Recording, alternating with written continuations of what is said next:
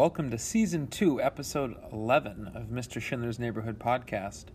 This episode will review this past week of returning to school, look ahead to our short Thanksgiving week next week, talk about the best thing that I saw this week, give you a nice little quote, talk about sports, some big news with local sports having to end their seasons early, talk about the T-Wolves in the draft and Vikings. They're on a roll. Hope you guys enjoy.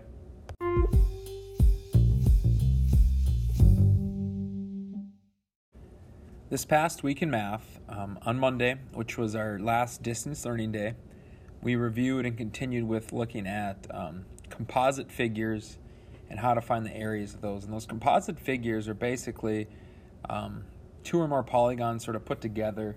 So if you can just visualize a rectangle with a triangle on top, and then finding the area of those two. So, our method was to basically split them up into the shapes that we know how to find the area of, do those individually, and then add them up together at the end to get your answer.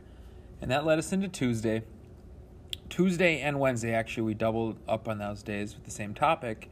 We looked at polygons and the coordinate plane. So basically looking at that coordinate plane, your X and Y axis, your four quadrants, and looking at order pairs and how to graph things and label things, and be able to find the perimeter and area of these shapes on the coordinate plane, and also being able to move them and just the distance between things. So I really enjoy using the coordinate plane and just the graphing because it's fun. And I think the kids liked it too, but that's what we did on Tuesday and Wednesday. And then Thursday, I sort of used that day as a day to tie everything together, and also as a work day for some that needed to get some work done, that I guess late work you could call it, from over distance learning. But then yesterday we looked at, on Thursday, the area and perimeter of squares and rectangles on a coordinate plane. So they had to graph these squares and rectangles yesterday and then be able to identify the area of them or perimeter. And then today for distance learning, we reviewed composite figures, and we played our initials game, and I gave them an assignment on the coordinate plane and basically just following directions. Here is the coordinates 4, 5. Okay, go mark that, and then what happens if you move down 3 units? What is the new coordinate? So that's what we did today. Looking ahead to Monday of next week, we will be reviewing Monday. We will be playing a Jeopardy game on Monday, reviewing Chapter 4. Plan is to take the test on Tuesday. So Chapter 4 test on Tuesday. Wednesday, it'll be an early out day. Dismissals at 1 o'clock. We will be looking at some Thanksgiving math type stuff in math. So that's what we have coming up after that, or after this week. And then I guess to look a little bit farther ahead, the week after Thanksgiving, we'll be starting with ratios and rates and fun things like that, proportions. So have a great weekend. The best thing that I saw this week was something we did in my homeroom, and I know that the rest of the 6th grade ended up doing it too, but they took a Enneagram test. So the background on this is all the staff members took an Enneagram test. It's basically a personality test, and it breaks you down into, I want to say it's 9 types, and just here are the examples. So type 1 is the moral perfectionist. Type 2 is the supportive advisor. Type 3 is the successful achiever. Type 4 is the romantic individualist. Type 5 would be the investigative thinker. Type 6 is the loyal guardian. Type 7 is the entertaining optimist. Type 8 is the protective challenger. And then type 9 is the peaceful mediator. So we as a staff, we took this, and then we have signs outside our door that tells you what numbers we are. And they want the students to take it too. So then there's going to be signs around the school for staff members to sign, students to sign, so we all can see that we're alike, things like that. And then there's also stuff with what famous people are, what type they are in this personality test. So we took it on, I want to say it was Wednesday, and it was just so interesting to see some of the results of students couldn't believe that's what they got. They go, is that really how I am? And I'm like, yeah, that's maybe we, just need to, like, sort of admit to the type of person that we are. I mean that in a good way, right? Like, we just sometimes try to be someone we're not, right? So these can match up and surprise some of us, or, these results can be exactly what you thought. And I was quite a few in my class that they came and told me right away what they got, and that I would have guessed that right away. Like, that totally makes sense. So, sorry about the interruption with that, but I totally believe this is an accurate thing. For me, I was a type 3.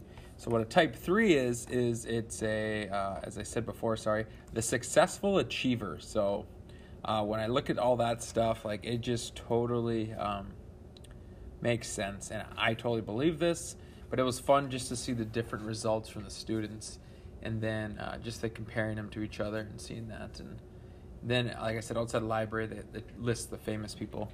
So then we went through, on my computer, I got the link to the website that showed all the famous people for each type. So we went through as a class, and I just showed them all that, and I think it opened a couple of their eyes. But great activity. So if you get a chance, ask them about the Enneagram, because I do believe the school as a whole will be doing more things with this, maybe more activities, or just ways to promote, we're all unique, but we're all same at the same time. So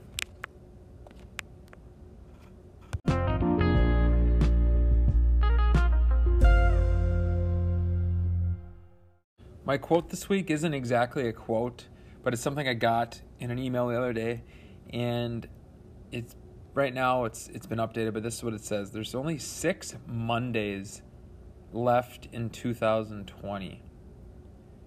How you choose to use them matters. That's what it says, and I thought about it. I'm like, wow.